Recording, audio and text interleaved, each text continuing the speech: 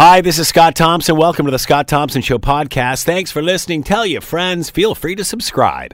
Coming up on today's show, federal leaders are undergoing party reviews. Will it be a positive experience? Another oil company has left the patch out west. Are the dominoes beginning to fall? And Hamilton 100 is in a bid for the 2030 Commonwealth Games 100 years after Hamilton first hosted. The mayor weighs in. It's all coming up on the Scott Thompson Show Podcast. Today on the Scott Thompson Show on 900 CHML. All right, Andrew Scheer will remain as leader of the Conservative Party for the time being. The caucus decided against any sort of leadership vote. To talk more about all of this, Peter Graefe is joining us, professor of political science, McMaster University. He is with us now. Peter, thank you for the time. Much appreciated. My pleasure. What is the process that's in place that allows for such a vote or an option here to move forward? Well, I guess it was somewhere around 2015, a bit earlier actually. I guess Michael Chong, a Conservative MP, was trying to find a way to reduce the power of party leaders over their caucuses. And had the passage of his Reform Act, which means that the first meeting of party caucuses after an election, they get to choose whether they want to give power to the caucuses, so the elected MPs, to choose who their chair is, to decide whether they want the power to decide whether to kick out caucus members or not, or to leave that in the leader's hands. And what was particularly relevant yesterday was, do they want to give themselves the power to be able to get rid of their party leader or to choose another one? And yesterday the Conservatives chose that they weren't going to exercise that power, and so they won't have that ability to petition to get rid of their leader. Why the decision they made? Well, I think there's two things. On the one hand, if the MPs really do decide that they don't want the leader, I think history has shown that the leader can't continue. Someone like Stockwell Day, for instance, had a bunch of members leave when he was a leader, and he saw the writing on the wall and he left. So, on the one hand, they aren't really giving up that much. I think on the other, most of these parties now have systems where every member of the party has a role in electing them, and so it's difficult to give oneself the power over the members to say we're going to overrule the decision that was made by the party members and get rid of this leader. And so presumably Andrew Scheer was able to convince them that if party members really didn't like him, they'll have a chance to get rid of him, or at least indicate that at the spring convention of the Conservative Party. So in the interim, the caucus should work together to try and understand what went wrong in the last election and begin to correct those issues. Is that what this is all about, Peter? Look united now after the election, and heading into the next session, and then deal with this in the spring at a review? Yeah, that's obviously Andrew Scheer's survival plan, right? He had to get over this hurdle. Already we saw Peter MacKay and others seemingly beginning to jockey for his position. A number of people coming out and say Andrew Scheer must go. So if Andrew Scheer wants to stay, he has to make sure that his caucus performs well in Parliament, that he looks to be a strong leader of the opposition. But also, if he can reduce the amount of jockeying inside his caucus, it allows him to come up with a strategy about how he's going to woo the convention delegates. How is he going to make a case to those who are showing up at that convention that they should have confidence in him, that he'll do a better job next time than he did this past time? What would it have said if they ousted him at this point? Would this not make it appear that the party and now the official opposition is in disarray? It would have done that, but it would have been, I think, short-term pain for long-term gain. It depends a bit on what we think is likely to happen in the spring. If Andrew Scheer is likely to, have a lot of questions posed of him, maybe not get a very strong vote of support at the convention. You're six months out of the election. You have a leader who has to decide whether he's going to stay or go. That will take a while. By the time he resigns and they have a new leadership program, Trudeau will have already been there for over a year without having to worry about an opposition that's willing to bring him down or really take him on strongly. So, if Andrew Scheer is able to rally Conservative voters, then I guess it will have worked out for him and for the caucus. But if the caucus felt that he's unlikely to do that well and they're likely to be choosing a new leader, then suddenly, their decision has been a decision to make them ineffective for the next year or so in Canadian politics. So maybe they should have ripped the Band-Aid off early.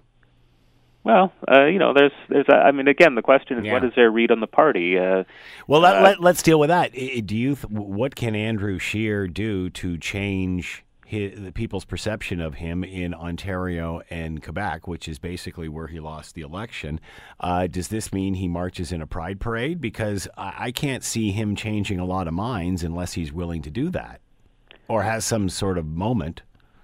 Yeah, although it's not clear that the sort of hardcore conservative supporters, who are the types who are likely to show up at a convention, would necessarily see that as a great thing for him to do. I mean, there's a part of the conservative base. But they already have that. They don't need that. Yeah. The hole is in the center right now. No, I agree, but there's a thing about partisans that they want to elect people that will be supporting of them. So I think for Andrew Scheer, it's maybe less doing specific symbolic things for Canadians and for the broader electorate than to show a real capacity to explain what went wrong.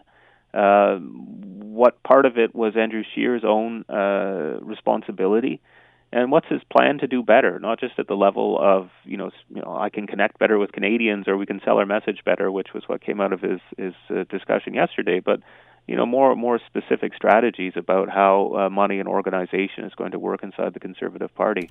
I mean, I compare his case a bit to someone like Tom Mulcair, who everyone recognized was a political ace.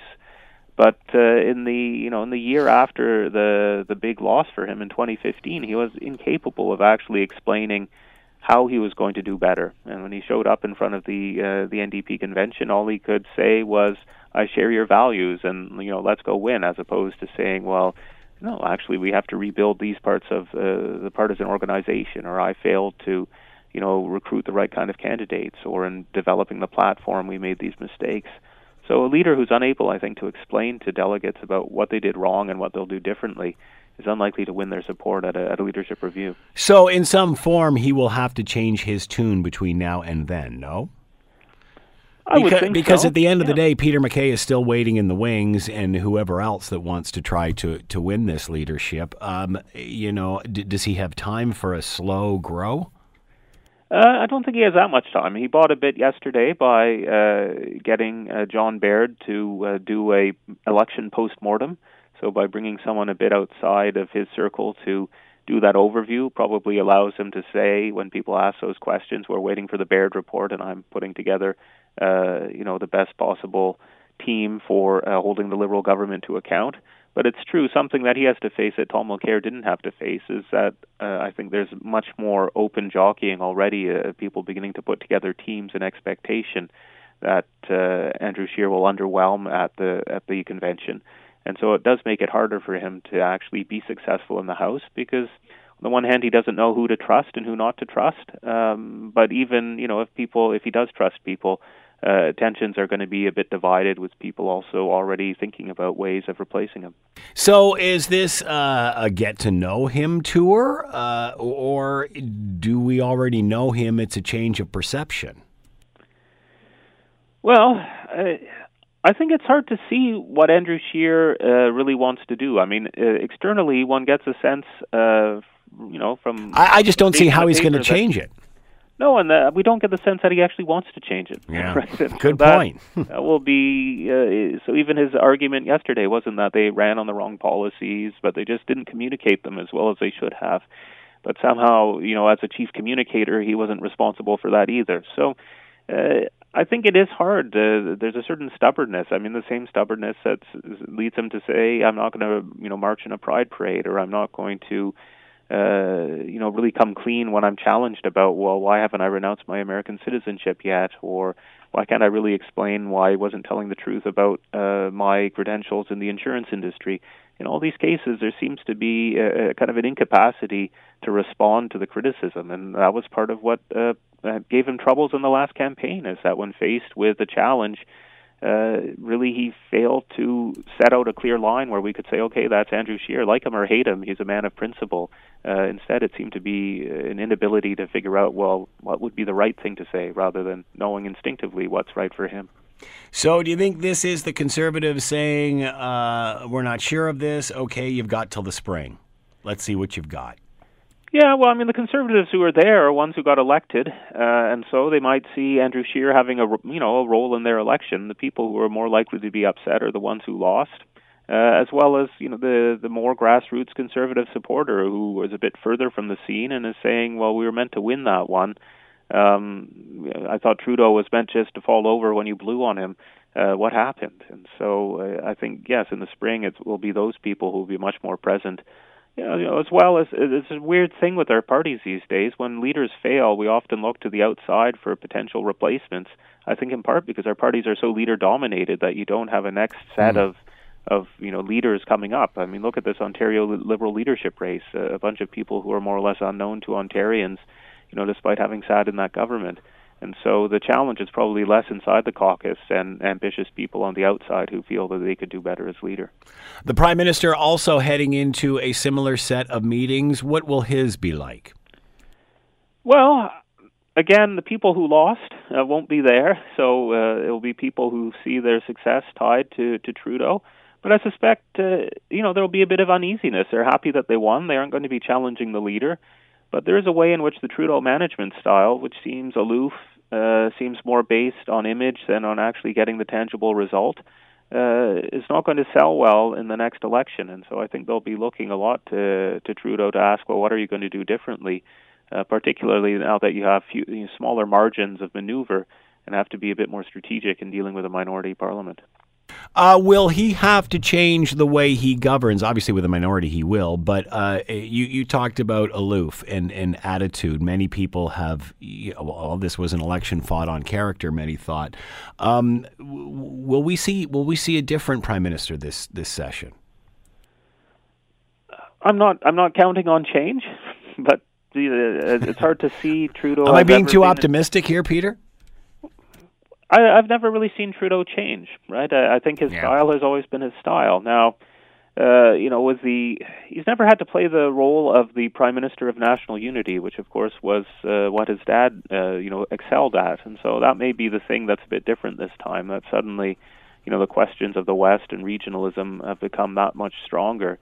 So will he invent a different style? But personally, I'm not that optimistic, and I look at a Liberal platform which had a small number of very specific deliverables, that were at a scale that they might make a difference around, say, improving old age security. There's also the cut to the income tax. But once those 2 or 3 things are done, there's a lot of small things that are, symbolically interesting, but don't really move the dial on the challenges facing this country. So, Trudeau, again, I think that's consistent with the style of doing the things that are, attention grabbing, that are symbolic, but not a lot of follow-through in terms of actually moving bigger pieces of social or economic policy. How much will unity be an issue for him? Because, again, prior to the election, he was disappointed Canada wasn't more united.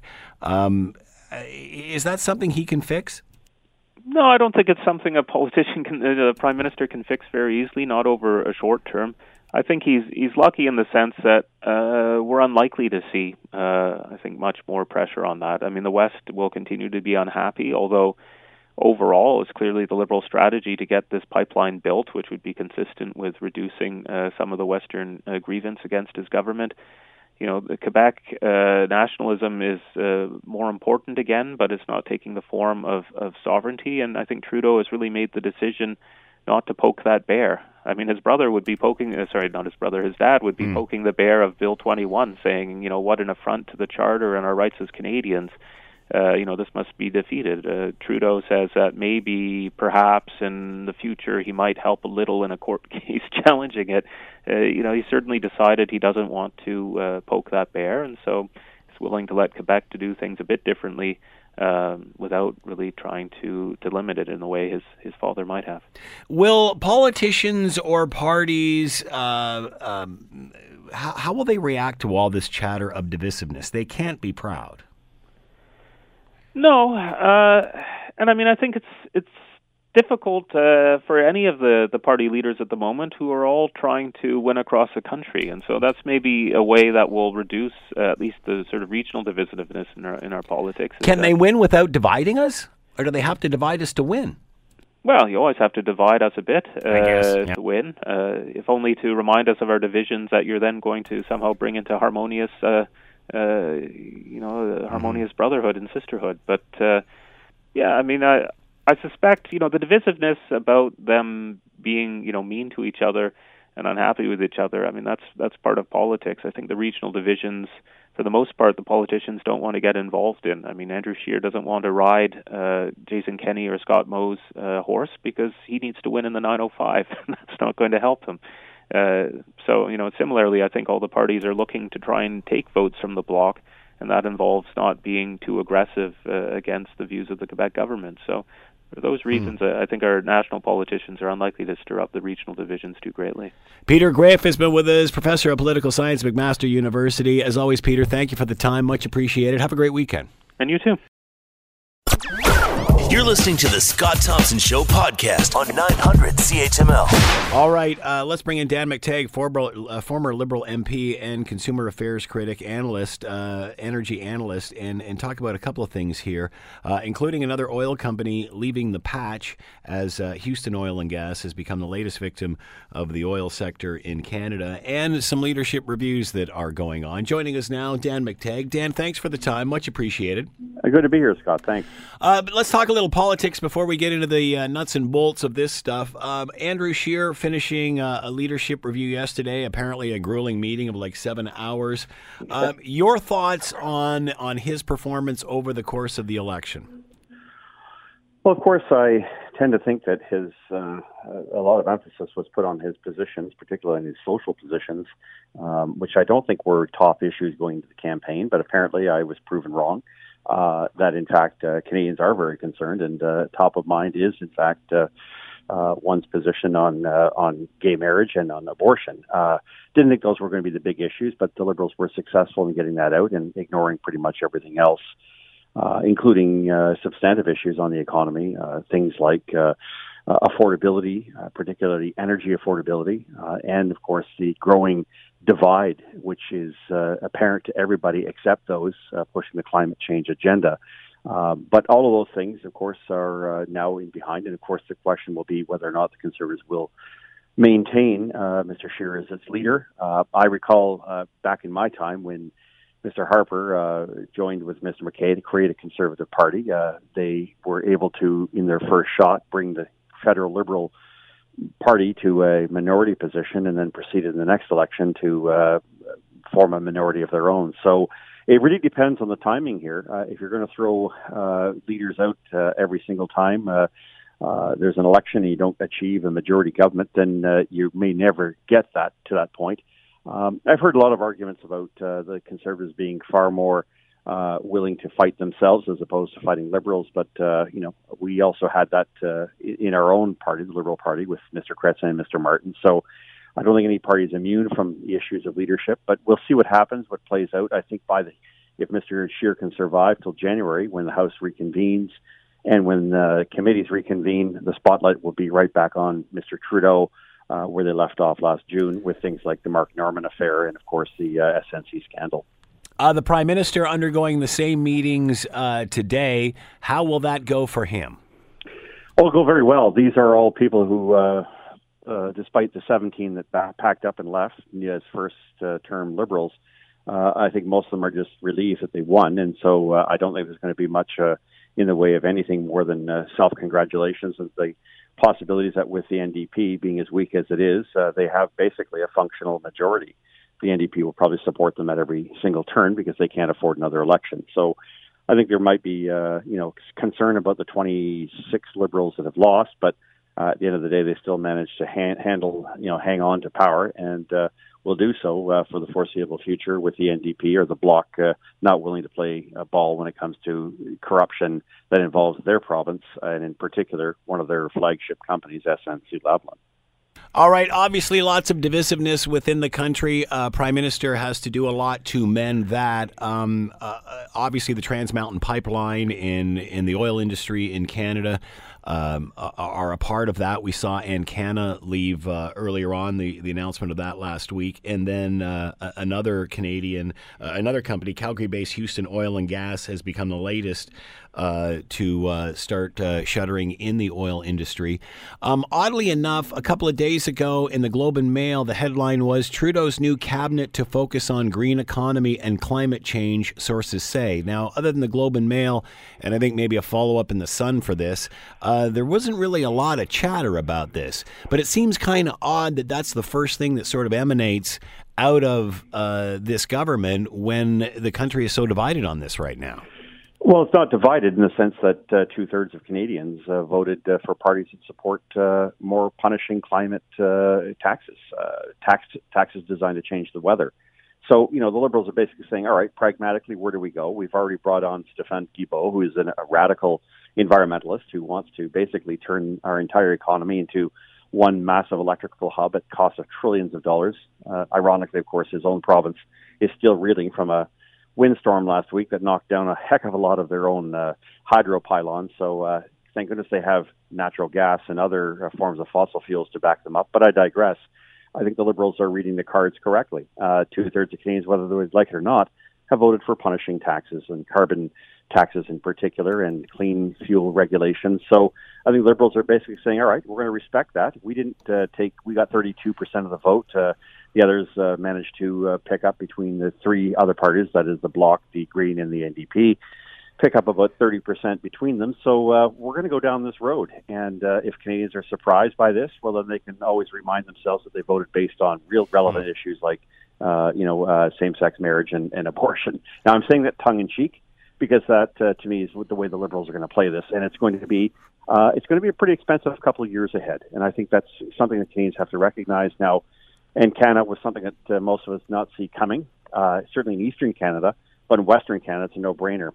They are and were the largest company in Canada by market cap. That is the amount of money that they produced, in terms of assets, bigger than any of our major banks, if you can believe it, single-handedly. But that's gone now. It's moved out. And, of course, plenty of money in the United States, plenty of money globally. No one has the problems with exploiting their resources like Canada does. And, of course, Houston Oil and Gas had gone bankrupt, a junior, and now can't look after the very wells that it began to exploit. And much of that failure is directly resulting from, the deep discount that Canadian oil is getting versus anyone else's oil, even Venezuela, where they can get it out. Again, a result of pipeline hijinks. And, of course, all of this can be really laid at the feet of the Prime Minister, who has played into this idea of shutting down pipelines and putting all his eggs in one basket. And again, a pipeline that has yet to be built, proposed in 2013. It ain't built yet, and we're heading to 2020. TikTok, I think we're looking at, with his Bill C-69, Bill C-48, which he accepted without amendments, despite good amendments there on changing the way in which pipelines are approved in this country and then blocking any type of maritime activity only on the north coast of British Columbia, not in the Maritimes or anywhere else. You now see why, of course, he's absolutely the wrong person to lead a comeback when it comes to dealing with the growing and perhaps the most disturbing example of Western alienation I have seen in my lifetime. And I lived through the 1980s, working as a guy in the trenches for Pierre Elliott Trudeau after the National Energy Program in October of 1980. Where does this leave our natural resources? Because many thought after the election, especially with the divisiveness that was created in the country, that there would be some sort of reaching out, that the Trans Mountain would be built and the green economy would be financed, or the research and development for it through the sale of all of this. Is there an olive branch there, or is it full steam ahead green? We're going to keep doing what we always said we're going to do. Full steam ahead, hammer the consumer and make them pay for it, rather than taking money that you would otherwise be able to get, as Norway did, from its oil and make those transitions. Yeah. The key element, in my view, and I think there's a lot of debate on this, whether you believe or not believe in the science, put that aside for a moment. To me, the best way the federal government can proceed here is with R&D and investments in high-tech companies. Not pickpocketing and pilfering people, but actually saying, all right, we know where we want to be in 20 or 30 years because we signed an agreement to that effect. So how we're going to get there is we're going to use the revenues that we make, and we're going to incentivize companies to actually build manufacturing, to build the windmills, to build the solar panels in Canada, not just go around and use them, for marketing purposes, or, just walk around and, say, hey, we built a windmill. Isn't it a wonderful thing? I think the federal government has missed a golden opportunity here. While I think really, for lack of a better term, really steaming a lot of people over the fact that, hey, the only way we're getting around this is by hitting you with a carbon tax, or worse, making the cost of living rise much more dramatically than the cost of inflation. And it's too bad if you can't get a job, or better yet, you can't see your wages rise faster than what we're prepared to propose in terms of a tax. So I think they got it wrong. But I'm not a politician. I'm not in office, and Canadians are going to have to suffer for their indifference and for voting for a pair of parties, a handful of parties, that are determined to pick their pockets. Didn't we go through this with the Kathleen Wynne government, though? And it was that revolt that got her kicked out of office. I mean, are we not heading in down the same path? 9 months later, we've forgotten about it completely and utterly. I'm not sure if it's just because people are blindsided by this or because they've been, fed a certain line or that they follow the issue. I come back to it. I mean, for most Canadians listening in our region here, the Golden Horseshoe, we voted based on abortion and social issues on same-sex marriage. It's things like pocketbook issues, which are extremely important to everybody. Second guessed. Why is this message of extracting our natural resources, which are cleaner than coal, selling them, using that money to finance the R&D on renewable energy? Why does that message not resonate? Although because taxing us more does. Yeah, go to your schools. Ask the teachers. Ask the curriculum. I know. I get the same thing from my kids. Yeah, I got 5 kids. And, 2 of them thankfully at university on their way, looking for work, of course. But, there's no doubt. When you feed people this kind of a line over and over again without any type of objectivity. Oh, by the way, it's cold today. It's November. It's not global warming anymore. It has a lot more to do with what's going on with the solar minimum. But that's another matter. I think it has a lot to do with the fact that people have been really force-fed a message and without any type of critical ability to look at the message and say, hey, is this really true? I mean, is the Earth coming to an end as we know it? Are all the Arctic and Antarctic polar ice caps now melting? Or is this just another example of, where Canadians are going to be the do-gooders, going to punish themselves while the U.S., the China, the India, the Indonesias, the Vietnams, and et cetera, laugh their way, including Saudi Arabia, laugh their way to the banks as we wind up impoverishing our country, damaging our social programs, and undermining our political cohesion as a country. Because I don't know if people understand this. I put a tweet, in fact, I pinned it at Gas Price Wizard. I've had over 24,000 impressions already and 5,000 downloads or whatever you want to call it. I'm trying to explain to people how bad it is in Western Canada and that what they're hearing or what they're potentially not paying attention to is people who are really hurt.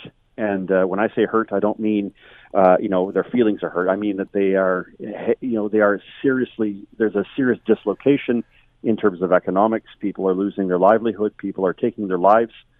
People are trying to find a better way through, and yet they're required to pay, equalization to Quebec by the tune of $13 billion a year. Yeah. Why is this still a discussion of the extremes? And again, I had this discussion. I've had it many times with professors, and I've yet to find a professor from any university in North America that says this isn't going to take 25 to 50 years to transition us off of fossil fuels, and even then, it won't be all of them. So why is that message not being sent as opposed and figuring out a way how to do it, as you said, R&D, giving incentive to industry? Why is that message not selling as opposed to, if I pay a few more cents per liter per gasoline and it doesn't do anything, I'm just going to feel better about it? Yeah, I mean, that's a ridiculous thing about it, too. You're giving me back the same money I'm spending on gasoline. What's the incentive for me not to use it? That's how ridiculous the current Liberal carbon tax proposal is. And anybody who tries to make that argument, I think, is a little offside. But look, for what it's worth, I think for most people, we always want to do what's right. We want to be seen to be doing what's right. But we also have to be, I think, a little bit more open to what is happening to our country. You have the rise of separatism in Quebec, and you have the rise of alienation and dislocation in Saskatchewan and Alberta and central British Columbia. Our resources, which have been really the vanguard of our economy, which have supported our standard of living, which is the envy of the entire world, no matter where you go, all of these things are very much at risk. And while we're having this sort of navel-gazing, let's talk about how much money we don't have for our hospitals or our teachers and our pensions, we start to forget that the reason we're having these discussions is because we're not attracting the kind of investments, the kind of economic activity and robustness that we need to survive as a country economically. So if people want to continue to say, oh, it's a Western problem and it's oil and, we have teachers, proselytizing, indoctrinating our children based on a false curriculum, that the world is coming to an end and that climate strike is more important than actually putting our heads together and finding a way around this by getting our resources, our governmental abilities to incentivize companies to do much better, then we're going to wind up in a pretty serious situation. I don't think, as I said, Trudeau is the man for it. He has created this problem. He has played the politics of us versus them. He has divided this country. This is going to be a hung parliament, and we're going to be back at this game in another 12 or 13 months. I just hope this time, and I say it so in all respect to my Liberal friends, they smarten up. It's funny how, again, people have arrived at a decision but really don't know much about it. And this is totally anecdotal. My kid plays hockey. I'm standing there with a pile of the parents, and they figure out what I do for a living. So then you start getting peppered with questions, right? And then all of a sudden the discussion, and you got to be careful because, someone's going to get ticked off. Yeah. But the sooner or later the discussion moves to what we're talking about. And they ask me my position on it. And it's, we got to get it out of the ground. We got to sell it to other parts of the world which are burning far dirtier forms of energy, use that money, put it into research and development, and make industry create and find the solution. And, when you try to say that to them, it's as if they've never heard that before in their lives.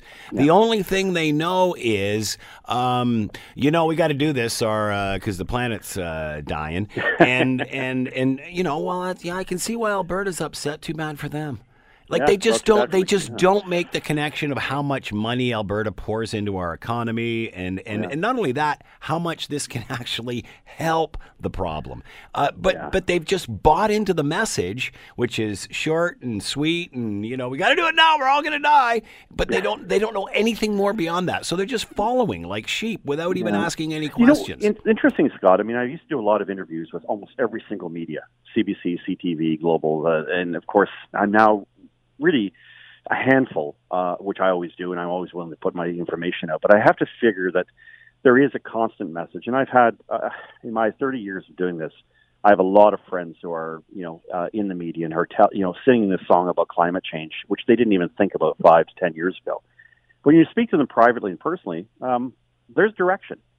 Our media, in order to get the $600 million they need, because many of them are in real trouble, are buying into this, but more importantly, emphasizing this beyond what is realistically plausible, because it's a condition for them to get money. And some people are going to find that statement a little weird, but it's very much not by accident. And I'm at the thin edge of what's happening here, because of course gasoline has always been an important issue. Predicting it has been even more important.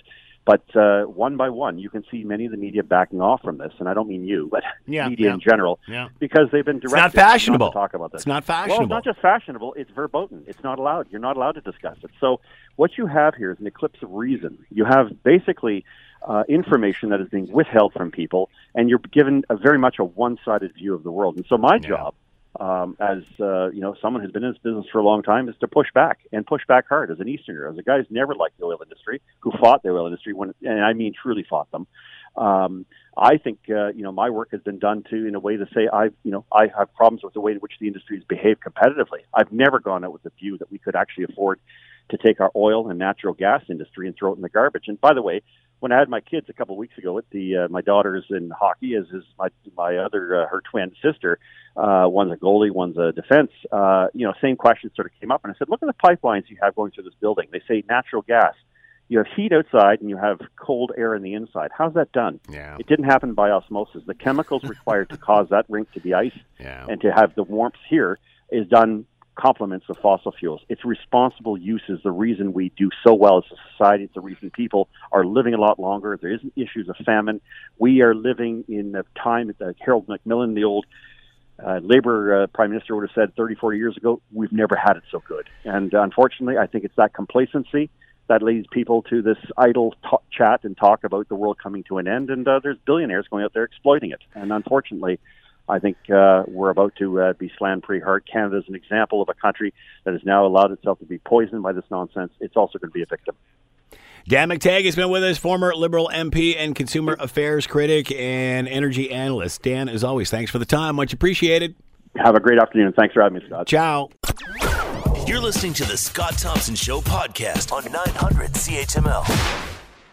Hamilton City Council has given the go-ahead for Hamilton 100 to proceed with a bid for the 2030 Commonwealth Games. To explain the significance of all of this and why this is so important, let's bring in Mayor for the City of Hamilton, Mayor Fred Eisenberger. He is with us now. Mayor Fred, thanks for the time. Much appreciated. Always a pleasure, Scott. Hey, before we jump into this, I'm going to T-bone you and just ask you for your thoughts. You want to weigh in on what the Premier had to say in regard to the city a couple of days ago? Look, I'm, that's kind of politics, at Queen's Park, and I'm going to leave it at Queen's Park. What we keep talking about is a nonpartisan effort by all of our MPPs to get together and talk about what's in the interest of Hamilton and how we're all going to work together to make it successful. So I'll leave the inside politics to Queen's Park, and continue to work with our partners in the province and the federal government to look for opportunities to improve our city and get funding for projects that we care about. And we thank the province for their investment in LRT, and we certainly anticipate additional funding on affordable housing and all the other areas that need our joint attention. So we'll continue working with our partners. That was beautiful, Mayor Fred. That was perfect. My goodness, look at you go. That being said, and then we're going to move on from this. Are you concerned about the divisiveness we see in politics, and not so much on the municipal level? I mean, I guess that's always been there, and it's always been there on all different levels. But are you concerned what's going on in the country right now, as a leader? Well, I'm concerned about the divisiveness in general, and it obviously kind of represents itself in the political level as well. It seems to come out, and we've now got divisions, nationally, between provinces, which is not new, but certainly had been heightened by virtue of the election that just passed. And that kind of divisiveness is happening in our city. It's happening, between populations. We've got a lot more people that are more willing to be outspoken on divisive issues that, formerly would have been taboo to get into because it really doesn't solve any kind of a problem. So I see it happening everywhere, and I'm hoping that we'll cycle back out of this because, it is not a constructive way for us to continue to build communities, to build a province or build a country. So we don't need to be at odds with one another. We need to be unified, work out our differences, talk them through, not have this ongoing kind of poking going on, about kind of tribal issues. And so social media, in my view, has been not at all helpful in tamping that down. It's actually exacerbated the problem. Far too many people weighing in, without either knowledge. People are presuming that what they see on social media is journalism or news, which isn't accurate either. So I think there's some issues to sort out, and social media has got to be one area that we need to tackle. And obviously, the downside of the media, being diminished in many respects in terms of employment and opportunity, has certainly also reduced the kind of investigative journalism that I think has been so helpful and thoughtful in the past that may not be as helpful and thoughtful into the future. Well said. All right, let's talk about the Commonwealth Games bid. PJ Marcani and crew at it again. I think this is a cool initiative. Hamilton 100, bringing the games to Hamilton for the 100th anniversary of. Your thoughts on this? Yeah. Interesting. I met a gentleman this morning, a firm name of Cooper, whose family actually built the north stands of Iverwood Stadium back in 1928, prior to the 1930 Empire Loyalist Games that started right here in Hamilton. So this is really about a coming home of something that was created here in Hamilton by Mr. Robinson that came up with an idea that said we ought to have a Commonwealth Games and bring all that great talent to Hamilton. And we built facilities. Iverwood was one of them, and Jimmy Thompson Pool and the HAAA grounds were all legacy pieces of those games. And it would be wonderful if we could, cost-effectively bring them back to the city of Hamilton for the 100th anniversary. Clearly, these games are going to happen somewhere. I would think that Hamilton would be the hands-down favorite in terms of celebrating its 100th anniversary. And so I think it's appropriate for us to try to achieve being Canada's chosen location. And then we, down the road, we'll get into a international bidding process that hopefully will also result in Hamilton being the chosen one. Having said all of that, I'm delighted that this is being driven by the essentially private sector members that came together and said, you know what, we think this is really important. So the mercantes and architects, lots of players have come to the table. Gowlings, the major law firm in the city, have all stepped up and said, we think that this is something the city should get behind, and we're going to be 100% behind it. And if the city participates, then we can create something that is successful and cost-effective for us to do as a major event that will highlight not only the city of Hamilton, but highlight sports and the importance of sports in our community, as well as all the facilities that come with the legacy pieces that these games tend to leave behind. With organizers, the fact that it is the 100th anniversary, does that give us the leg up at all, or any feedback there, or any response there in any way? I mean, my sense of it is we've got to be the sentimental favorite. I mean, there is a kind of an undercurrent of wink and nudge that's going on here saying, it just makes, logical sense that on the 100th anniversary of these games that it goes back to where it all started. I mean, I think it's kind of a sentimental favorite in my view. How that plays out on the international side will be a different issue. But I think for Canada, I think we've got to be, and I suspect many municipalities have begged off stepping into this 2030 Commonwealth Games bid, largely because they just think that Hamilton's the logical choice. And so I think at the outset, I think we're in good shape. The detail and the questions will always be around the financing. Yeah. Are the provincial and federal governments prepared to step up? How much can we raise locally? And with a number of private sector partners already at the table and already making noises about financial commitments as well, I think we've got the makings of a great partnership that really spells success. But that is yet to be flushed out, and so we're going to do this one step at a time.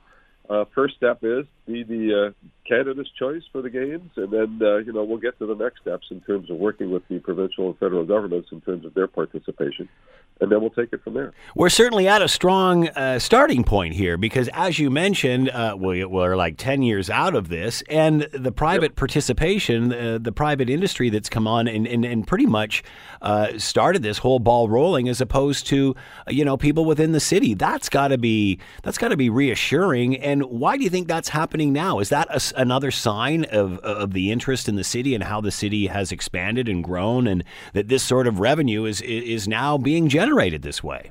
Well, they're literally funding the first portion of this bid process to the tune of some $250,000.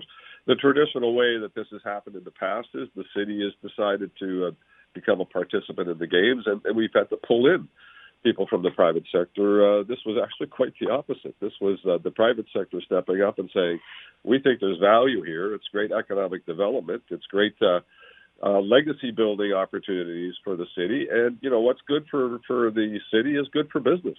So bringing thousands of people and athletes and participants and media to the city of Hamilton isn't going to hurt the hotel business, isn't going to hurt the convention business, isn't going to hurt the restaurant business.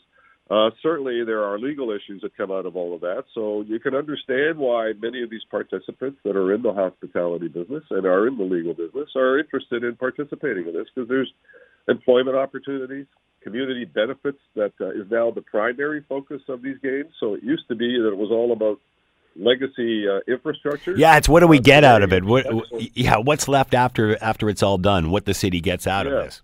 Today is much more about the social infrastructure, the affordable housing piece. So you build a housing complex for the athletes, and you want that housing complex to be part of your affordable housing stock thereafter. And the employment benefits have come out of this. So many of the things that you're either going to build or develop are going to require employment opportunities. So what are the broader community benefits that come out of that? One of the major pieces that is and many of the elements that we need are already in place, like the new Tim Hortons Field, Jimmy Thompson Pool revamped. Those are great practice facilities.